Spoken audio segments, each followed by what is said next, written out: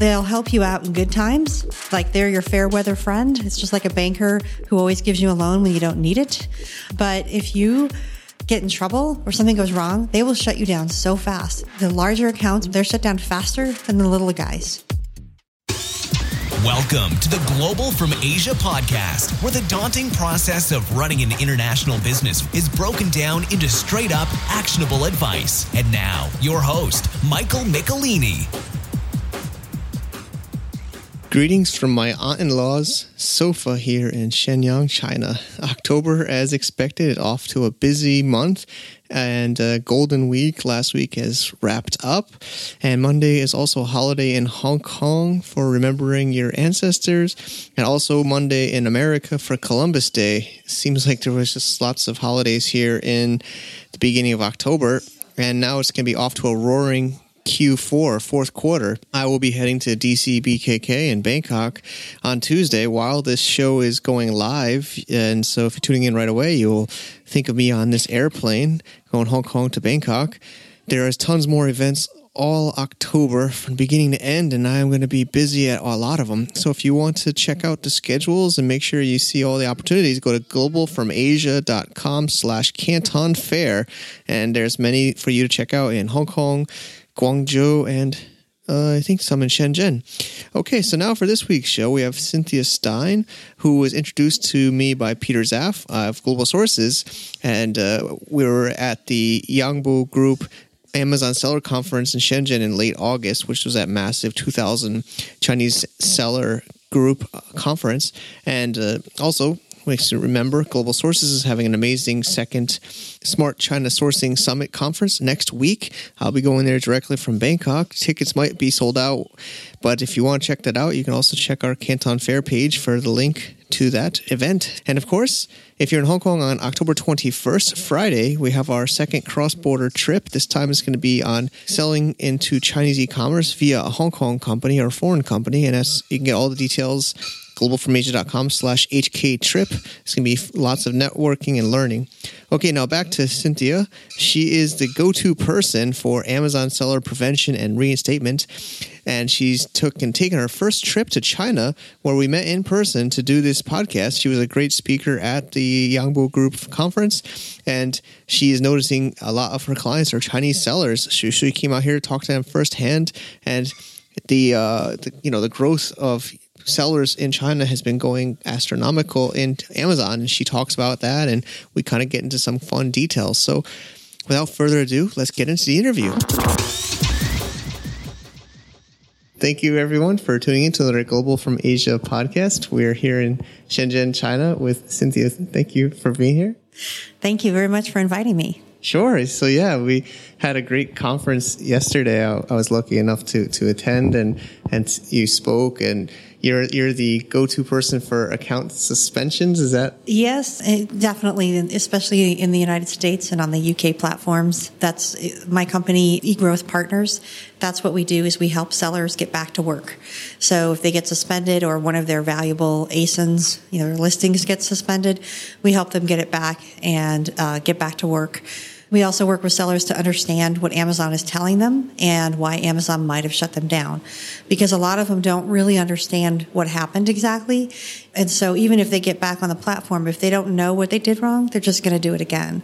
So that's part of what we do, is really help them understand, and then they can decide what they want to do. But we try to help them understand what Amazon wants. Sure. So we were talking before the recording, and you're here, and this is your first time to China? Yes, it's my first time in China, and it's very exciting. I'm having a great time. It's a very overwhelming. I didn't know what to expect, but I'm thrilled to be here and meet with so many Chinese sellers. When Amazon opened up China and allowed them to start selling on the US and the UK platforms, they were absolutely unprepared for how many sellers would sign up. And so they were literally getting thousands a week. and they had to keep shutting down the applications because they couldn't deal with them. Anyway, that's what they did, is they said, oh my gosh, we have this huge just wave after wave of Chinese sellers signing up. And the thing is, Amazon being unprepared didn't have anything to really help the sellers. Like in the U.S., a lot of sellers were brought on board the U.S. platform by Amazon employees. There is a lot of information and training, and there is some help that Amazon gives its sellers on the U.S. platform that isn't really helpful to the Chinese because either they don't understand it or they can't read it very well, and it is a lot of material. And so they're selling like crazy. I mean, the average Chinese seller is way bigger than the average American seller, which I know would be a surprise to a lot of the Chinese sellers. And yet, they're like going and blowing full speed, and they don't really have help. They don't understand what they might be doing wrong. And so when they get shut down, they're just completely bewildered a lot of the times. Do you remember when they opened? Because I've been here for a while, and I remember when they used to have to. Chinese were always opening up U.S. companies and going through like waiting, getting U.S. bank accounts. Do you remember when? I don't want to put you on a spot, but I don't remember exactly when they did it, but it is fairly recent, and so it's. A lot of sellers that I see here that I'm meeting, they've maybe been selling for a year or two, and they're fairly new. But like I said, they're very high volume, so it makes it for a fascinating marketplace. And I came over here from the U.S. because I want to help sellers. I mean, that's part of what we do in the U.S., but I realized that there's a huge need here for someone who can sort of translate Amazon, say, this is what Amazon means when they say this. Exactly. Like we have a WeChat group that's pretty massive. It's hitting the max at 500 people. Yeah. And some of them are pasting in their emails they get from seller support. And they're asking, what does this mean? Because it's true, right? If you're not a native English speaker and you get this scary looking long email from Amazon. And I will tell you, the English speakers don't understand them either. So that's the thing. That's where my business got started, was because they'll get this and they'll be like, well, what does that mean? Like if Amazon says, you have product quality problems and the complaint is used, sold as new. And the seller's like, well, I don't sell anything used. Everything I buy is new. It's not, they don't use clear language. They don't bother to explain. They just shut you down. And that's why I wrote my book. So I wrote the book Suspension Prevention. It came out just about a year ago, October of last year. And then when I came out to this conference, I had it translated into Chinese. But that's why I wrote the book, because I wanted people to understand what all these terms meant, what Amazon meant, what Amazon was looking for. And certainly in the United States, I'm really happy to say that a lot of sellers have been able to get themselves reinstated because they read my book. And so that's what I'm hoping will happen here as well. I gave away a lot of free copies yesterday. Yeah, I saw. And so hopefully that will help people, and it'll, get around, and I know it will. Sure. I mean, again, I talk about this WeChat group is still living after the event, and they're talking about it. So I've seen some of them saying stuff. Well, and they had to create multiple WeChat groups because there was such a huge demand, and the group filled up, like you said. Mm-hmm. So, I think Noah Hirschman, who brought me out as part of Yangbo, he's going to be busy managing these groups. Exactly. It's like definitely a full-time job now for us in China's WeChat marketing and community management, maybe is the word. Yeah. So, I think you mentioned ASIN, which of course any Amazon seller would know is the Amazon ID number, like SKU. Right. So maybe there's different ways of suspension, right? So could they have just could it just be a product suspension or a full account suspension? Is there different types? Yes. So ASIN or product suspension really has something to do with just that product. Like there's maybe something going on with just that product. And of course, an account suspension is the whole thing. But the thing is, if you start to get a lot of the same kind of, like those first start by suspending your listing. That's kind of where they'll start. And then if they see that they're still having the same problem, or maybe you're having the same complaint across multiple products, that's when they'll shut down your account, because they'll figure you're not learning your lesson, or you're not getting it, or you have something systemically wrong with your business. And so they're like, got to stop that until we figure out what's going on. So they look at all of these notices as something that the seller should be learning from and doing something about. So just getting your listing back isn't good enough. You have to change your behavior. I understand. So, your specialty is getting them reinstated. Maybe we can talk about a couple of different types of cases? Well, certainly. And since I've been here, I've heard a lot of, folks who've had trouble with copyright infringement. And this is big all over the world. It's not just China. But, we've seen a lot of these in the U.S. And I would say there's several kinds. So there's what we call sort of legitimate copyright infringement. The brand owner says, hey, I own that. You can't, you're infringing on my copyright. You can't sell it without my permission, or you're using my name without my permission. And it's really about, as infringement would imply, it's about your sort of cutting in on their action, right? And so usually, not always, but usually in those cases, if you agree to stop, a cease and desist, you'll be able to get back to selling again, right? And you can't sell that product anymore, okay, but you can get back to work, right, and sell your other products. That's kind of the easiest. And then the other issue that I see, though, is where we've seen all kinds of tactics where people use it as a tool. And I would think that the Chinese would understand this better than anybody because they're very creative sellers, is that, they say, oh, well, you know what, I'm going to take down, my competitors basically by claiming copyright infringement. And, they file either a false claim, which is a real problem, or they file a claim.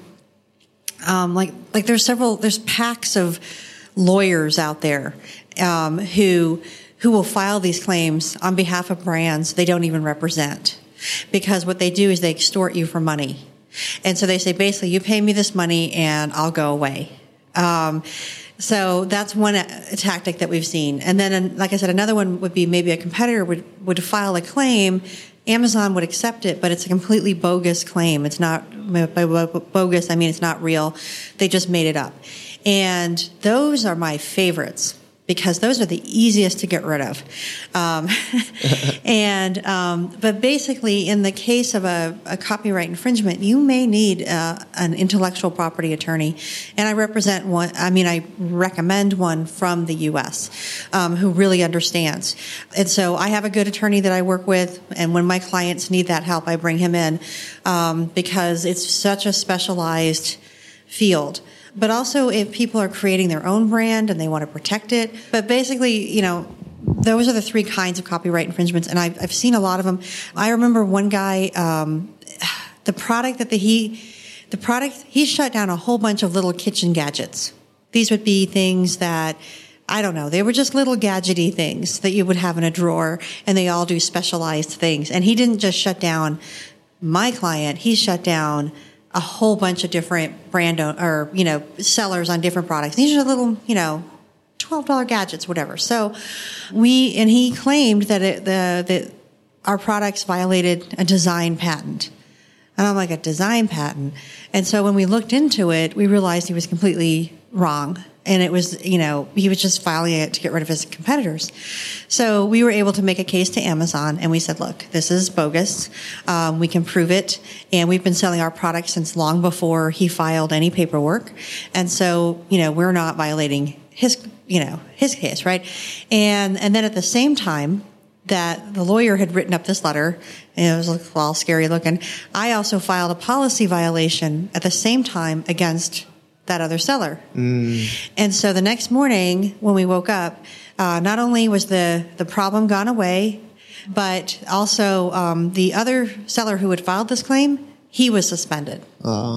So that's the thing. Don't mess around if you're going to be doing this. Is not a good tactic, because if someone like me comes along, I can get you suspended. Got it. But also what was funny about that, so my client says to me the night before when we're submitting all this stuff, he says, so if we get back on this product, will all of our competitors on this product get back too?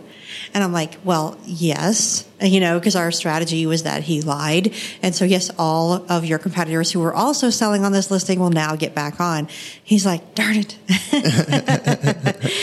So anyway, sellers are very competitive. Yeah, I know. They're always afraid to share what they're selling when we talk to them on the show or other places. Yeah. So I know some friends, like, I won't disclose their names, but sometimes they let me think that they didn't know, but say they have a copyrighted product that they bought in China, and then they started selling, and it's selling and nobody knows, but they bought like 1,000 pieces, and then they realize later that they're violating a copyright. And then they ask maybe in me or in a WeChat group, what should they do? Should they stop selling it or should they wait to get caught? I mean, maybe they won't reorder the product, but they've already sunk that money into that product. It's definitely a risk assessment. Okay. So, you're taking a risk if you don't stop selling it, right? But for some people, they're adventurous and they'll take the risk. But the safest thing, of course, would be to not sell it. Once you realize that, and I would say this not only is about copyright infringement, but this is about inauthentic and knockoff products. So if you buy something and you realize later, oh my gosh, I bought that from someone who was not authorized to sell it to me. Like I had a seller yesterday talk to me about how she was selling product in the UK that was not authorized for the UK. And the different marketplaces have different rules, largely because of regulation. So, like there's products you can sell in the US that you can't sell in the UK because of the ingredients. Because in the UK, they're like, oh no, we don't accept ingredient X, right? And there's things like that. So there's a whole bunch, it's a big mess. There's a whole bunch of regulations. And so a lot of times, literally there are products you can't, and I'm even talking about clothing, that you cannot sell in one marketplace because of their rules. And so she was selling fashion, but the problem with the fashion was that it was indeed, there were ingredients in the buttons and things like there's lead in the buttons and there was things like that are not allowed. And so she wasn't allowed to sell it in the UK, but she was selling it in the UK. And she did not understand, that what she did was wrong. And I was trying to explain to her, you bought from the gray market. Right? That's the gray market. It's not the black market. It's not like you committed a crime, but your product is not authentic. You can't sell it in the UK. And she kept trying to argue with me. I'm like, no, you can't sell it in the UK. I can see this conversation. Yes, you've probably seen it before, right? So, but again, that's something, again, she didn't really understand that. And that's the challenge I see for sellers in China because they don't understand that world. All these regulations or all these rules and rules that have real consequences in other countries that don't have any consequences here. And so it's hard to get all fussed about it, right? Because you're like, they're not going to come sue me in China. It's not going to happen. But they might lose their account. So I try to help people understand that if you want to keep your Amazon account, that's what you should focus on. You may think the rules and the regulations are stupid, but you need to think about keeping your account. Mm-hmm. Yeah, I don't want to get into multiple account strategy, but sometimes the sellers here or anywhere have somehow gotten more than one account. But well, we have that in the U.S. too, and it is of course against Amazon policy. But they have to catch you first. And so the way it works right now, and it's not a crime, right? Amazon's not going to sue you or come after you, but they're going to shut you down. So again, people have a lot of incentive to keep following this behavior. The way it works today, if you could have, you and I, we could have 1,000 accounts right now, and we would not get caught by Amazon until one of them got suspended. And then once one of them got suspended, Amazon, I call it the trace. I don't know what it really is, but what they do is their little algorithm or their robots go and they start looking for other accounts. And this trace is on you for the rest of your career. So anytime you try to open an account, even if it's like 10 years from now, they will shut you down, usually within a week or two. They find you. Now, that being said, so a lot of people think, oh, I'm getting away with it. I'm having all these accounts. It's great. They're not getting away with anything. It's just they didn't realize that Amazon wasn't looking, right? Once they start looking. So what's about to change, this is as of last week, I was talking to someone at Amazon about this. They're going to start proactively putting the trace on everybody. So they're starting to look for the multiple accounts. And they have, now this is all I know because it's all very proprietary, so they're not going to give me details. But they have about 28 ways that they link accounts. So, of course, IP and all of that, that's very obvious. But what is that? 1, 2, 3, the top three reasons, email, IP. But aside from that, they have a whole bunch of other ways that they link accounts. And so people get caught and they're like, how did they find me? And I don't know. I just know that Amazon's really good at it. So I think what's going to happen is we're going to see a lot of accounts go down in the next few months because Amazon has started implementing this new strategy of getting rid of these multiple accounts. And so people will either have to get smarter or they'll have to stop doing that. Because Amazon doesn't want them to do that. They want them to have one account, or if they have multiples, to actually get permission from Amazon first, not later. Yeah. But let me tell you, this is not a Chinese thing. Okay. I have accounts all over the world that they do this. They look at it as a plan B. Like, I should have multiple accounts in case one goes down. And I'm like, the fallacy of that argument is that when Amazon starts looking, then they find the second account, they're going to shut it down, and they're going to be mad because you broke the rules again. Yeah. So, well, I mean, I do understand that, people are afraid to have everything invested in, it's scary. You're inside Amazon's world, before, with the web or eBay, eBay also didn't like multiple accounts and websites, Google doesn't like, you to try to have multiple websites and well, of course they might know, or they try to figure out if you have multiple websites, but, entrepreneurs or business owners want to, well, and it's what I call creative. I mentioned this in my presentation yesterday. I like that. That my clients are some of the most creative business people you'll ever meet. They're smart, they're creative, they're driven. They always think about a way to kind of get around the system or whatever. And the thing is, Amazon doesn't appreciate that creativity at all. Because they are all about compliance, conformity, and they want a completely consistent experience for the buyer day in, day out, all the time. And so they don't like creativity, which is unfortunate. But anyway, yes, of course, that's business. You always try to get that edge, push the envelope. And the Chinese are great at it, but it's just not going to do them well with Amazon. Got it.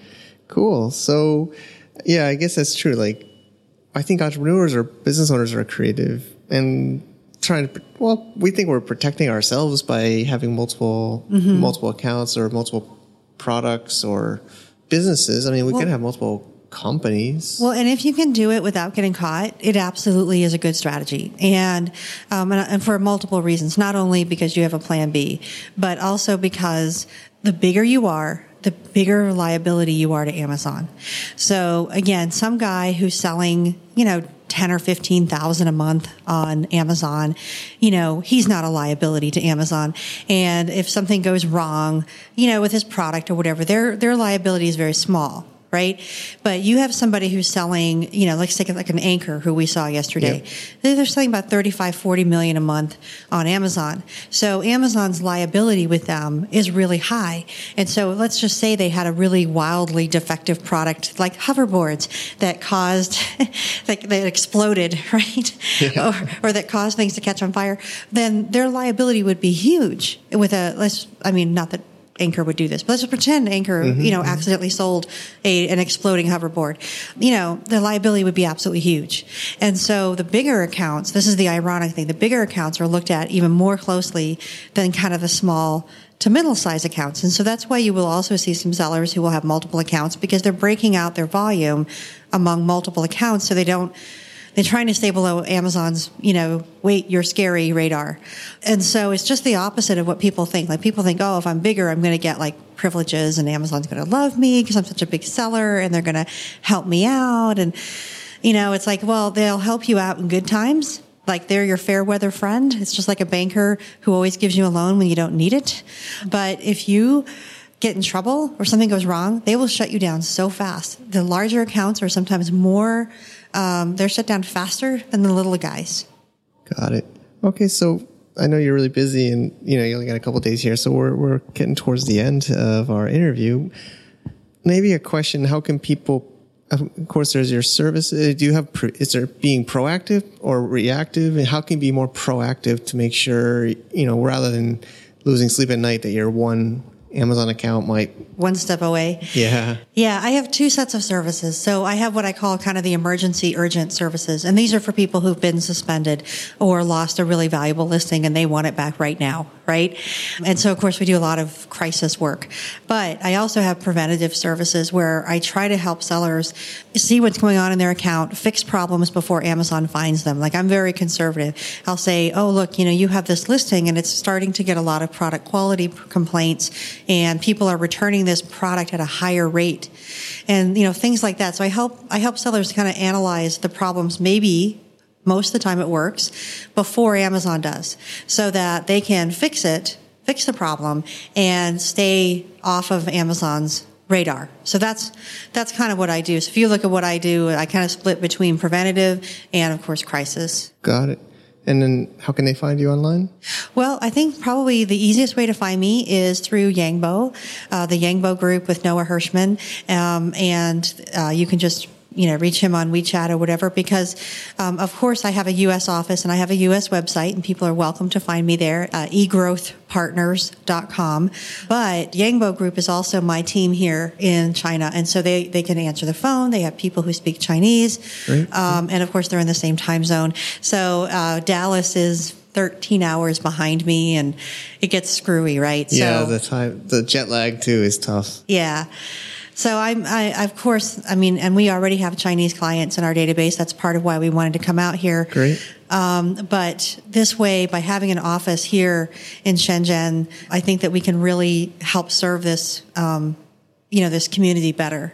Definitely. And, it's definitely growing. And so thank you so much, Cynthia, for coming on, and enjoy your one more day, right? Yes. Awesome. Yeah, we'll leave tomorrow. Enjoy it.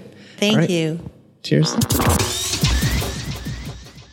Okay, enough of the Chinese soap operas. Okay, and still here in Shenyang.